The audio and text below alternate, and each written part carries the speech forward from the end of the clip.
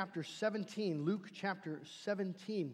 And while you're turning there, I'd like to invite you to return this evening. We have the privilege of having Dr. Robert Godfrey, who is a professor, one of my favorite professor actually, church history at Westminster Seminary in California. And he's now serving as the president of Westminster Seminary in California. A delightful man, great preacher, loves the gospel, and just want to encourage you to come out and be blessed this evening as we worship the Lord together. And Dr. Godfrey takes the pulpit. We're going to be, if you're following along in the Gospel of Luke as we're going through it, you're going to notice that we're skipping verses 11 through 19. It's because I hope to pick that up. I thought that would be appropriate for our Thanksgiving service, which, just a reminder, will be the 23rd, the Wednesday evening before Thanksgiving. A great service to invite friends and family to. But we'll be looking at that then. So we're moving on to verse 20 of Luke chapter 17. I'm going to read through verse 37. But we'll be focusing this morning on verses 20 through 25. Let's give our attention to God's wonderful word. Being asked by the Pharisees when the kingdom of God would come, he answered them, "The kingdom of God is not coming in ways that can be observed, nor will they say, 'Look, here it is,' or 'there.' For behold, the kingdom of God is in the midst of you." And he said to the disciples, "The days are coming when you will desire to see one of the days of the Son of Man, and you will not see it. And they will say to you, 'Look there,' or 'Look here.' Do not go out to follow them, for as the lightning flashes and lights up the sky from one side to the other, so will the Son of Man be in his day. But first he must suffer many things and be rejected by this generation. Just as it was in the days of Noah, so will it be in the days of the Son of Man. They were eating and drinking and marrying and being given in marriage until the day when Noah entered the ark, and the flood came and destroyed them all. Likewise, just as it was in the days of Lot, they were eating and drinking, buying and selling, planting and building. But on the day when Lot went out from Sodom, fire and sulfur rained from heaven and destroyed them all. So will it be on the day when the Son of Man is revealed. On that day, let the one who is on the housetop with his goods in the house not come down to take them away. And likewise, let the one who is in the field not turn back. Remember Lot's wife.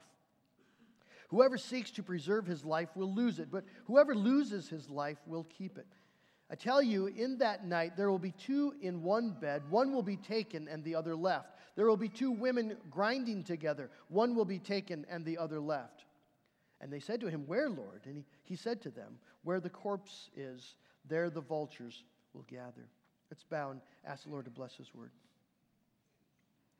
God in heaven, we come now to your beautiful, inspired, inerrant word. We thank you that these words are given to us from the mouth of Jesus. I pray that we would hear them, believe them, be trained in righteousness because of them.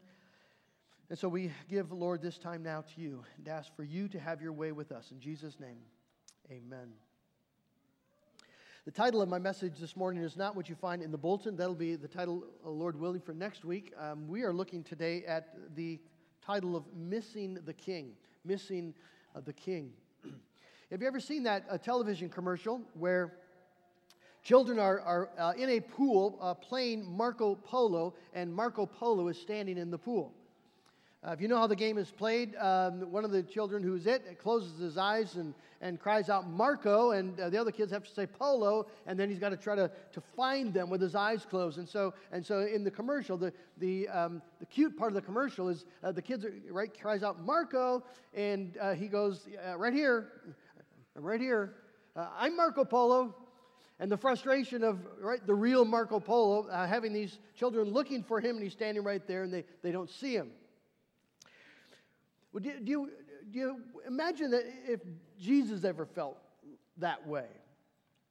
The scribes and the Pharisees talked about the kingdom of heaven. The scribes and Pharisees talked about the Messiah. We have here in our text, they even asked Jesus when the kingdom of God would come, and when would the Messiah come and establish the kingdom of God?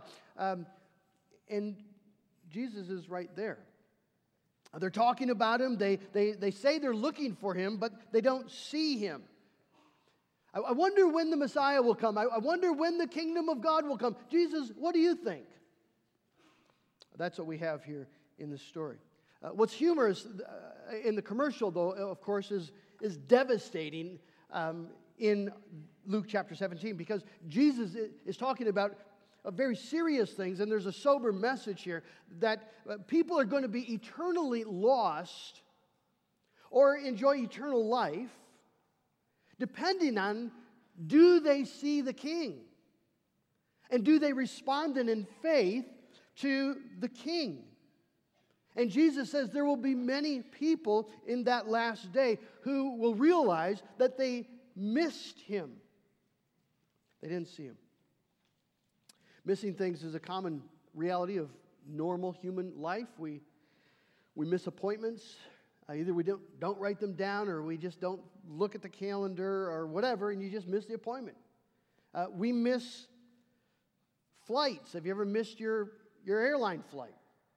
It's a horrible experience. We miss important things like maybe your little girl's soccer game, and she scores her one and only goal by some miraculous event, and it's the only goal she'll score all year long, and you missed it. We miss things. We miss each other in relationships. We'll assume a meaning that was never intended, or we'll assign motives that weren't actually there, and relationships suffer from that. We miss things. Well, Jesus this morning is talking about the devastating reality that people will miss the King, and that will have eternal consequences. Our text really does run through verse 37, but it breaks naturally into two parts. In the first part, Jesus talks about the ways that people miss the King, the ways that they either don't see him or are led astray in looking or waiting for him. And then verses 26 and following, he explains the consequences. That it's going to be on the day when Jesus returns. It'll be like it was in the days of Noah and Lot. So we're going to look this morning, very brief outline. First, looking at the Pharisees' misconception, verse 20 and 21. And then we'll be looking at the mistakes disciples can make in 22 through 25. So let's give our attention to verse 20.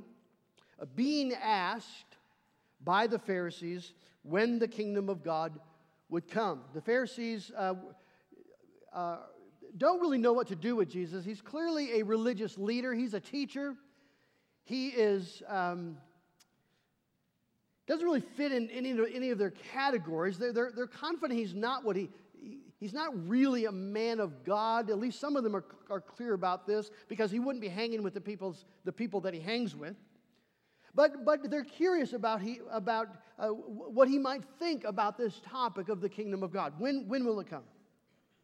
Now, when the Pharisees talked about the kingdom of God, they had a concept of that kingdom in their mind.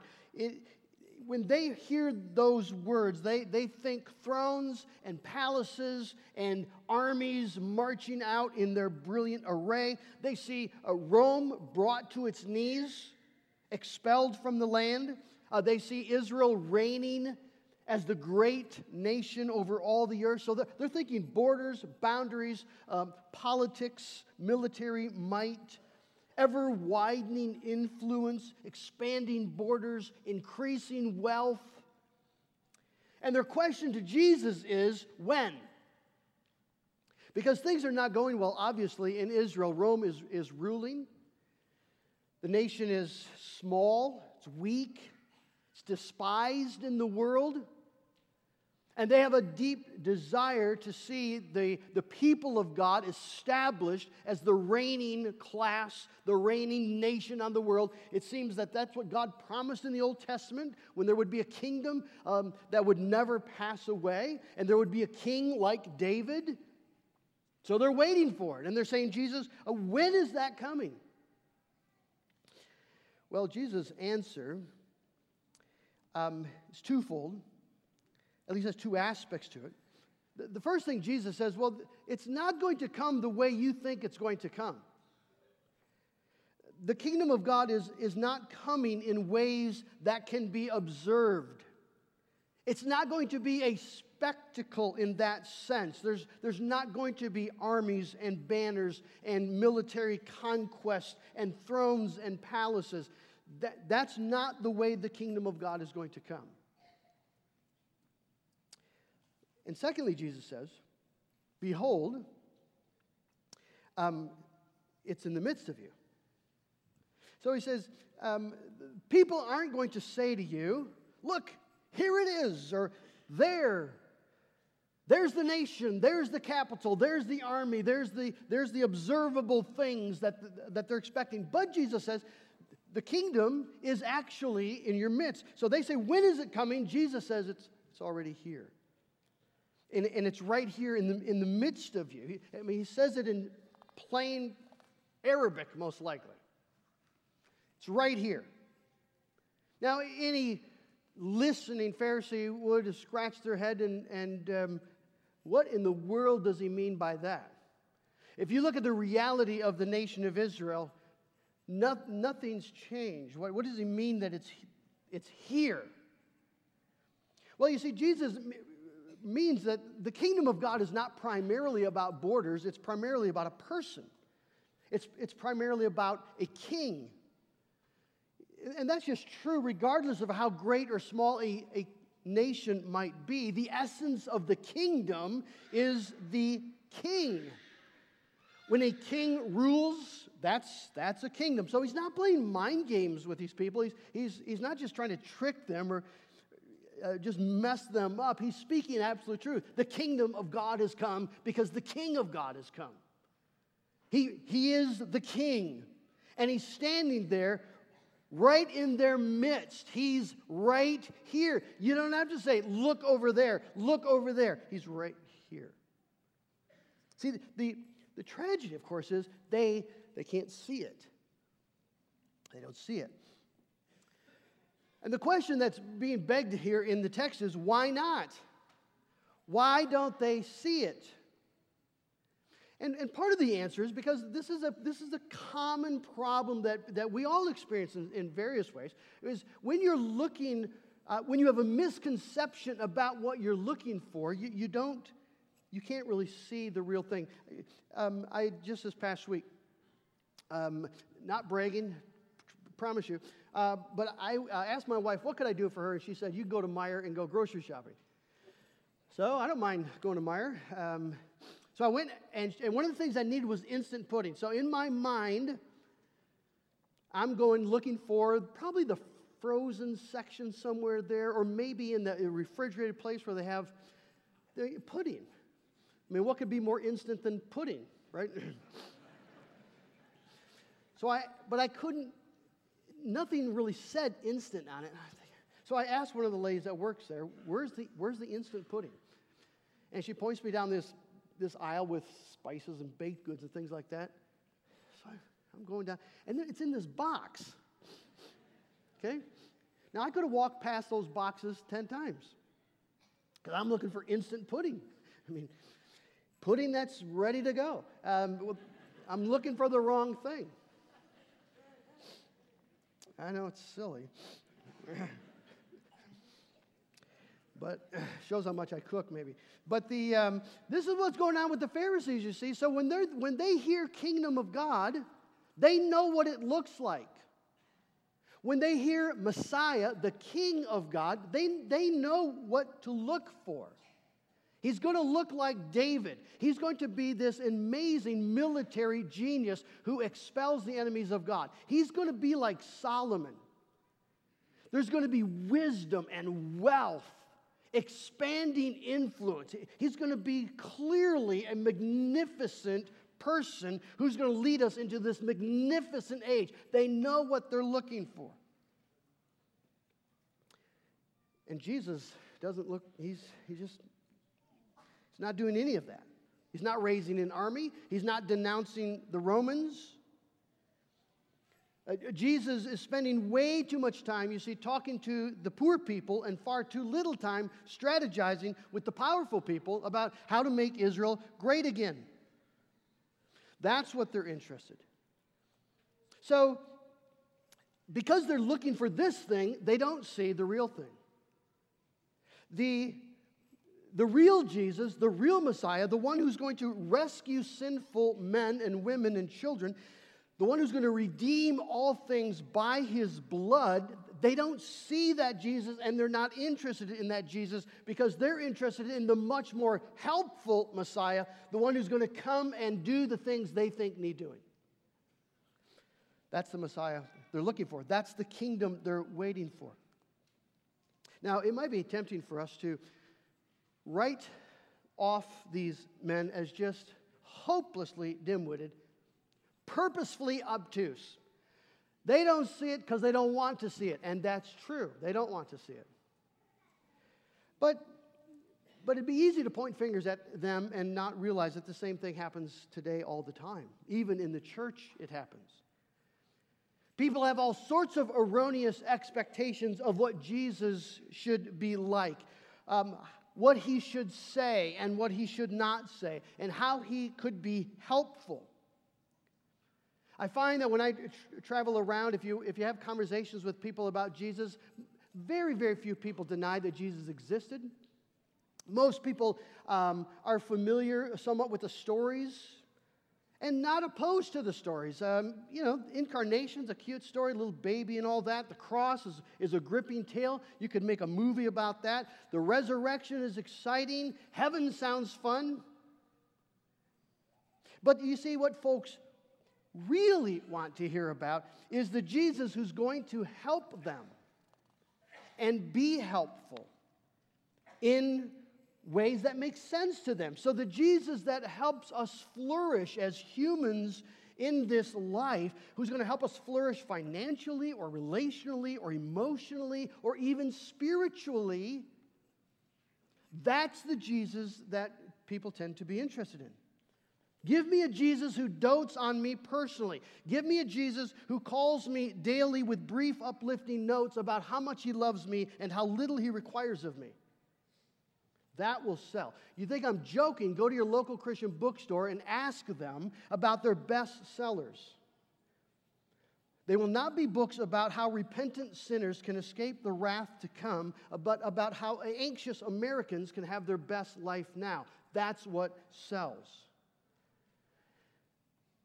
See, the astonishing thing about the American church so often is that we miss Jesus. We talk about Jesus, sing about Jesus, but the Jesus that so many people are talking about is the Jesus of their own making, Jesus of their own mind.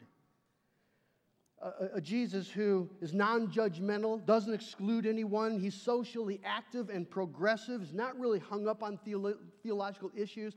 Just wants what's best for everyone. Give me a life coach, Jesus. Give me a therapeutic Jesus. But the Lamb of God who commands all men everywhere to repent, that Jesus is not nearly as popular. A mighty king who's coming again to judge the living and the dead. It sounds harsh. It sounds melodramatic. And so people miss the real Jesus all the time. And we miss the real Jesus because we're not thinking about issues the way Jesus thinks about issues. When John says, "Behold the Lamb of God who takes away the sin of the world," that Jesus. Well, it's just so often that doesn't resonate because sin doesn't really seem to be a functioning category. We're hurting, we're broken, we're weak. But it's all okay, people assure us, because God loves you just as you are, and Jesus came to help you. Mike Horton describes this as the false gospel of God loves you anyway. He says there's no need for Christ as our mediator because God is never quite as holy and we are never quite as morally perverse as to require something as radical as Christ's death in our place. God's our buddy. He just wants us to be happy, and the Bible gives us the roadmap. And so you'll hear sermons on tips and spiritual principles and techniques about how Jesus can help you to have a good life now. So that's what's going on with the Pharisees, and it goes on still today. People have a conception of what Jesus should look like and what he should sound like and what he should do to be helpful, and they miss the real Jesus. And he's standing right there in his word and by his Spirit. Well, Jesus then moves on to the disciples' mistake. He's going to address false assumptions that the disciples had, because their thinking is in many ways like the thinking of the Pharisees. In fact, when Jesus, after the ascension, remember, after the resurrection, right before his ascension, they say, Jesus, are you now going to restore the kingdom to Israel? The same question. The Pharisees say when, and the disciples say it's going to happen now. They have the same misconceptions. So Jesus warns them. He said to the disciples, the days are coming when you will desire to see one of the days of the Son of Man, and you will not see it. And they will say to you, look there or look here. Do not go out. Do not follow them. Now notice Jesus is addressing a desire that the disciples will have. The Greek word is epithumia. It's the word used for strong desire, used for lust. Something, there's a hunger of sorts. This isn't just a passing, boy, wouldn't it be nice if. This is a deeply felt, strong passion and desire. And what is it that they will be hungering for? And Jesus says it's to see one of the days of the Son of Man. Jesus is referencing here a prophecy that we find in Daniel chapter 7, where Daniel has a vision.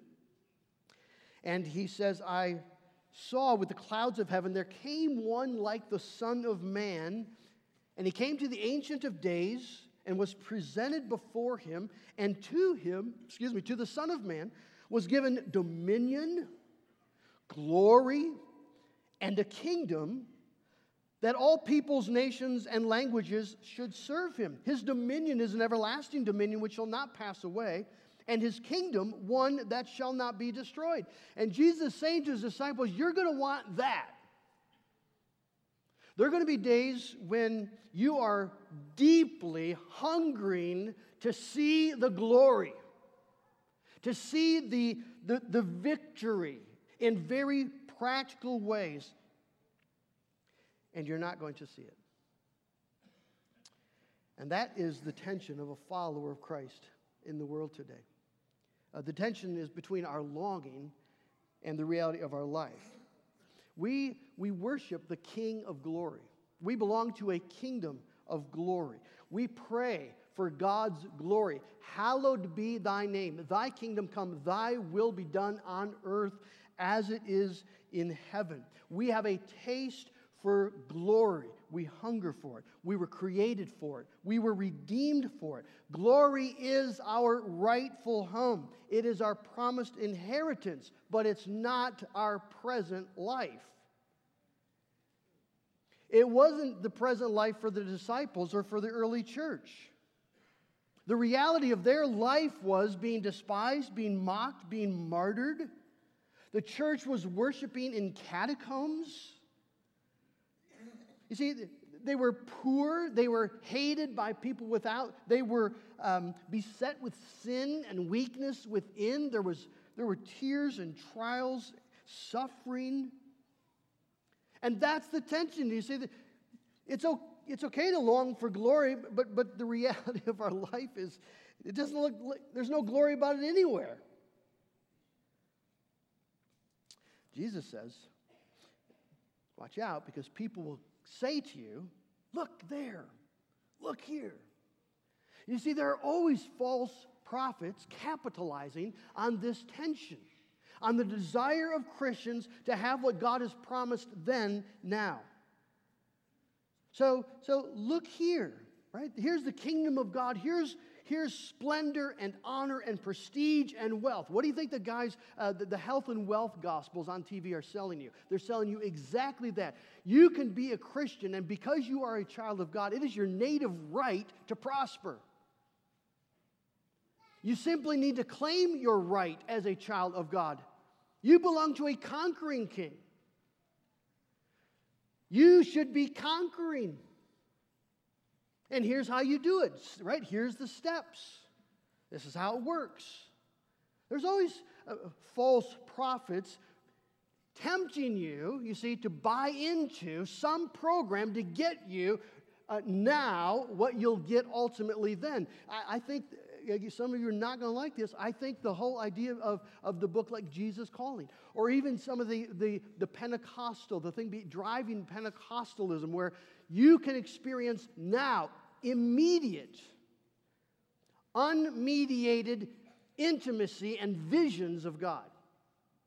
And these teachers will tell you proudly about the visions that they've had. And if you follow these steps, you don't have to live this life of faith and reliance on word and sacrament, these normal, common, humble things. Maybe if you're a carnal Christian, that's okay. But if you want to be a spiritual Christian, there's a higher life. There's another baptism. There's tier 2. And here's how you get to tier 2. It's the same principle, you see. Now why does that have such power? Why does that allure people? Why do Christians fall for that? Well, I know exactly why they fall for it. Because we want glory. I want glory. I hope you want glory. Right? Aren't you tired of sickness and weakness and death and sin and fear? Don't you want that to be done with? I want it to be done with.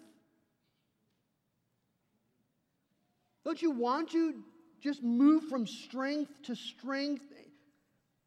Don't you want wholeness and holiness and peace and power and beauty and joy? I hope you do. If you are a new creation, you have a hunger for those things, and you will not be satisfied until you get them. I won't be. And that's good. That's coming. Paul writes, Romans 8:18, I consider the suffering of this present time are not worth comparing with the glory that is to be revealed to us. Romans 5:2, we rejoice in hope of the glory of God. 2 Corinthians 4:17, this light momentary affliction is preparing for us an eternal weight of glory beyond all comparison.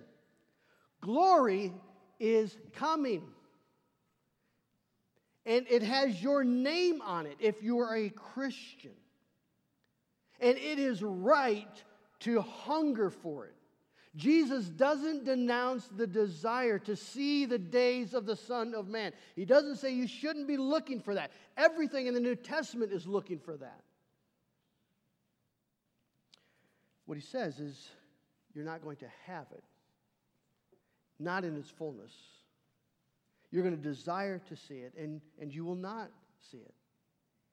So he gives two correctives to this temptation for what theologians call an over-realized eschatology, bringing the things for the last days and trying to have them in their fullness now. So two correctives, and we'll wrap. He says, one, when the Son of Man actually appears, you're not going to need someone to tell you about it. You won't need a new bestseller, right, to inform you about it. There won't be some new program, some new experience. When the Son of Man actually arrives, it's going to the heavens like lightning. And you will be transfixed where you are. You won't be able to miss it. When it happens, there's going to be an unbelievable, instantaneous, unmistakable, unavoidable, unimaginable, blinding, captivating, overwhelming, stupefying glory. And no matter what you are doing or where you are, you will see it. Everyone will.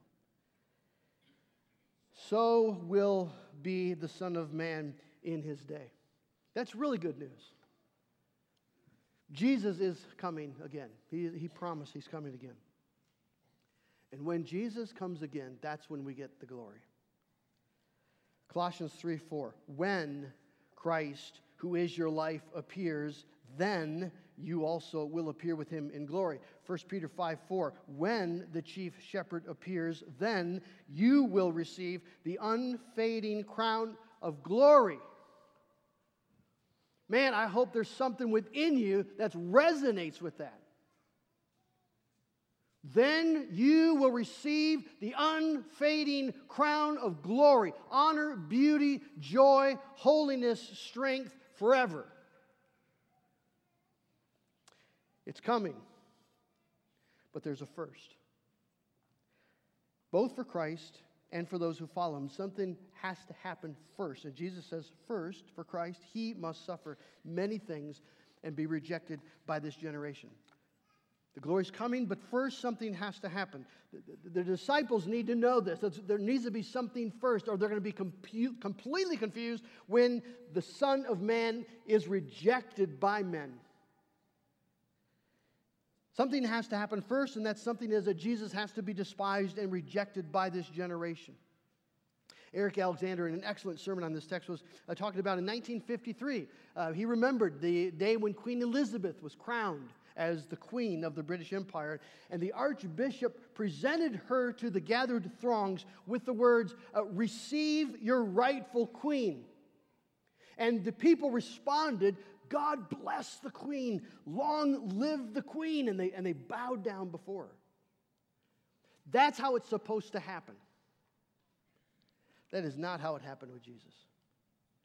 So when Pontius Pilate comes out, having examined Jesus and finding him to be without sin, and says to the Jewish crowds gathered there, "Behold your king," their response was not, "God bless the king." Their response was, "May God condemn and damn this king." They did not say, "Long live the king." What they screamed was, "Crucify him.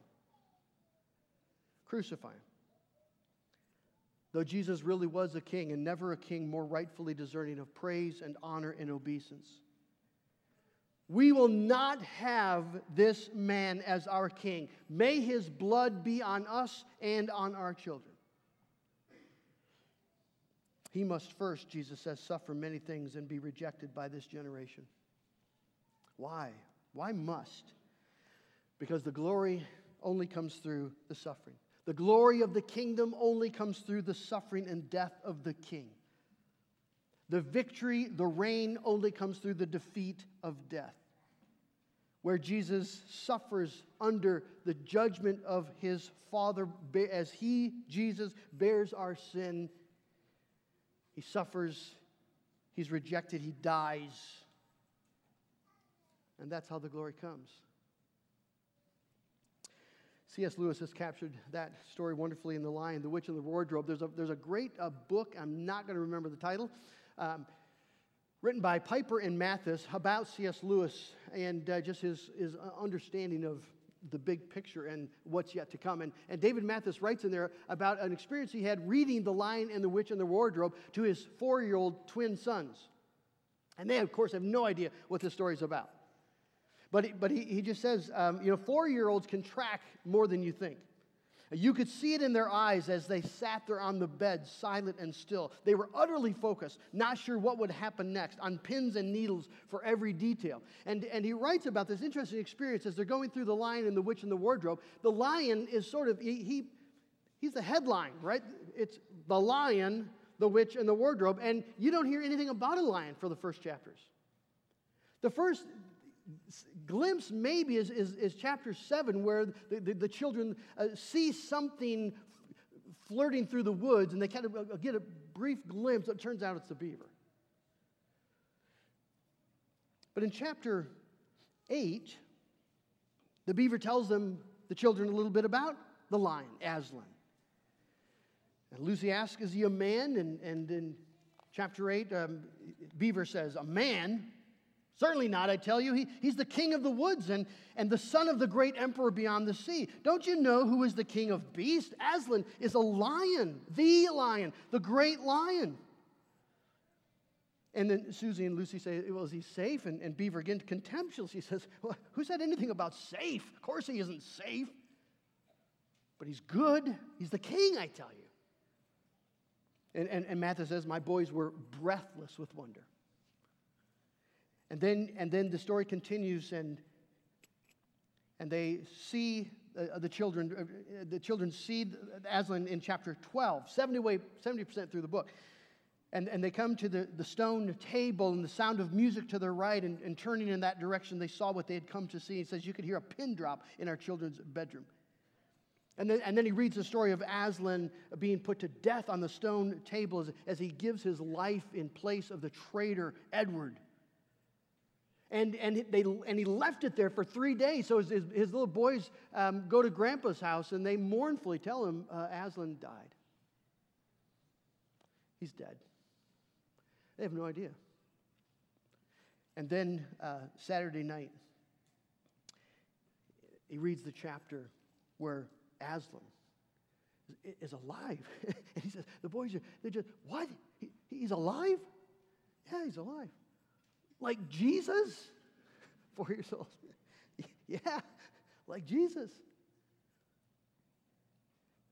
And he reads the story about how the lion explains, Aslan explains what's happened. You see, the wicked witch knew about a certain magic, but she didn't know about the deeper magic. She didn't realize that when a willing victim who had committed no treachery was killed in a traitor's stead, the table would crack and death itself would start working backwards. And friends, that's the age in which we live. That's where we are today. It's not yet an age of glory. At present, we do not see him, John says in his first letter. This is the age where we follow a suffering servant. Peter says, don't be surprised as though something strange were happening to him. Christ has given you example for you to walk in his steps. So this is the age, the time when we grieve, we cry, we hurt, we suffer the loss of things, we experience trials. And this is the time, you see, where we don't live by what is observed. We don't live by what people say, look here, see. We live now by faith. We don't live by what you can see, but by what has been promised to us. And so this is the time where we wait and we trust and we believe and we hope and we look forward. But it is also an age of almost and not yet. The victory is secure. The triumph has been won. The sacrifice that atones for rebellion and breaks the curse of the law, that sacrifice has been made. Death has been defeated. The wrath of God has been propitiated. All things are being made new. And the Jesus who accomplished all this does really sit at the right hand of God. And all authority and power really do belong to him. And he's exercising all that power and all that authority and all the glory that belongs to him for your everlasting joy. If you know him, if you believe in him, if you trust in him, if you are among those waiting for him. And so there's a life to live today as the people of God. There's an expectation to have. One day we're going to see it in all of its fullness. May that day come soon. Until then, we move forward. Until then, we wait on Jesus. We rest in him. We hope in him confidently. We work for him. We follow him. We live and die in the confidence that we're not going to be fools. We haven't missed the King. Let's pray together. Oh God in heaven, I thank you so much for King Jesus. I thank you that he came for people like us, lost people, helpless. We were the traitors, but King Jesus died in our place. And so we live in a new age where death has been defeated and sinful man has been reconciled to God by faith in Jesus Christ. Lord, I pray this morning that there are many here today who have not really trusted in Christ, who do not long for his appearing. Lord, I pray that you would show them the great danger that they are in, as we're going to see as we, Lord willing, move on next week in this text. Today is the day of salvation. Today is the day to come to this Christ and to see him and not to miss him. And so, Lord, work that repenting faith into our life. And Lord, I pray that no matter what our circumstance is, that we would see Jesus according to his word and by his Spirit, as he has ministered to us in word and sacrament, as we commune with him in prayer. as we believe the promises that are all yes because of Him, as we have our hopes set on what is yet to come, while we patiently endure with what is now. Oh God, I pray that we would honor Jesus, that we'd love Jesus, and that we would be ready to meet Him when the lightning rips the sky. May Jesus grant this to us today in His name. Amen.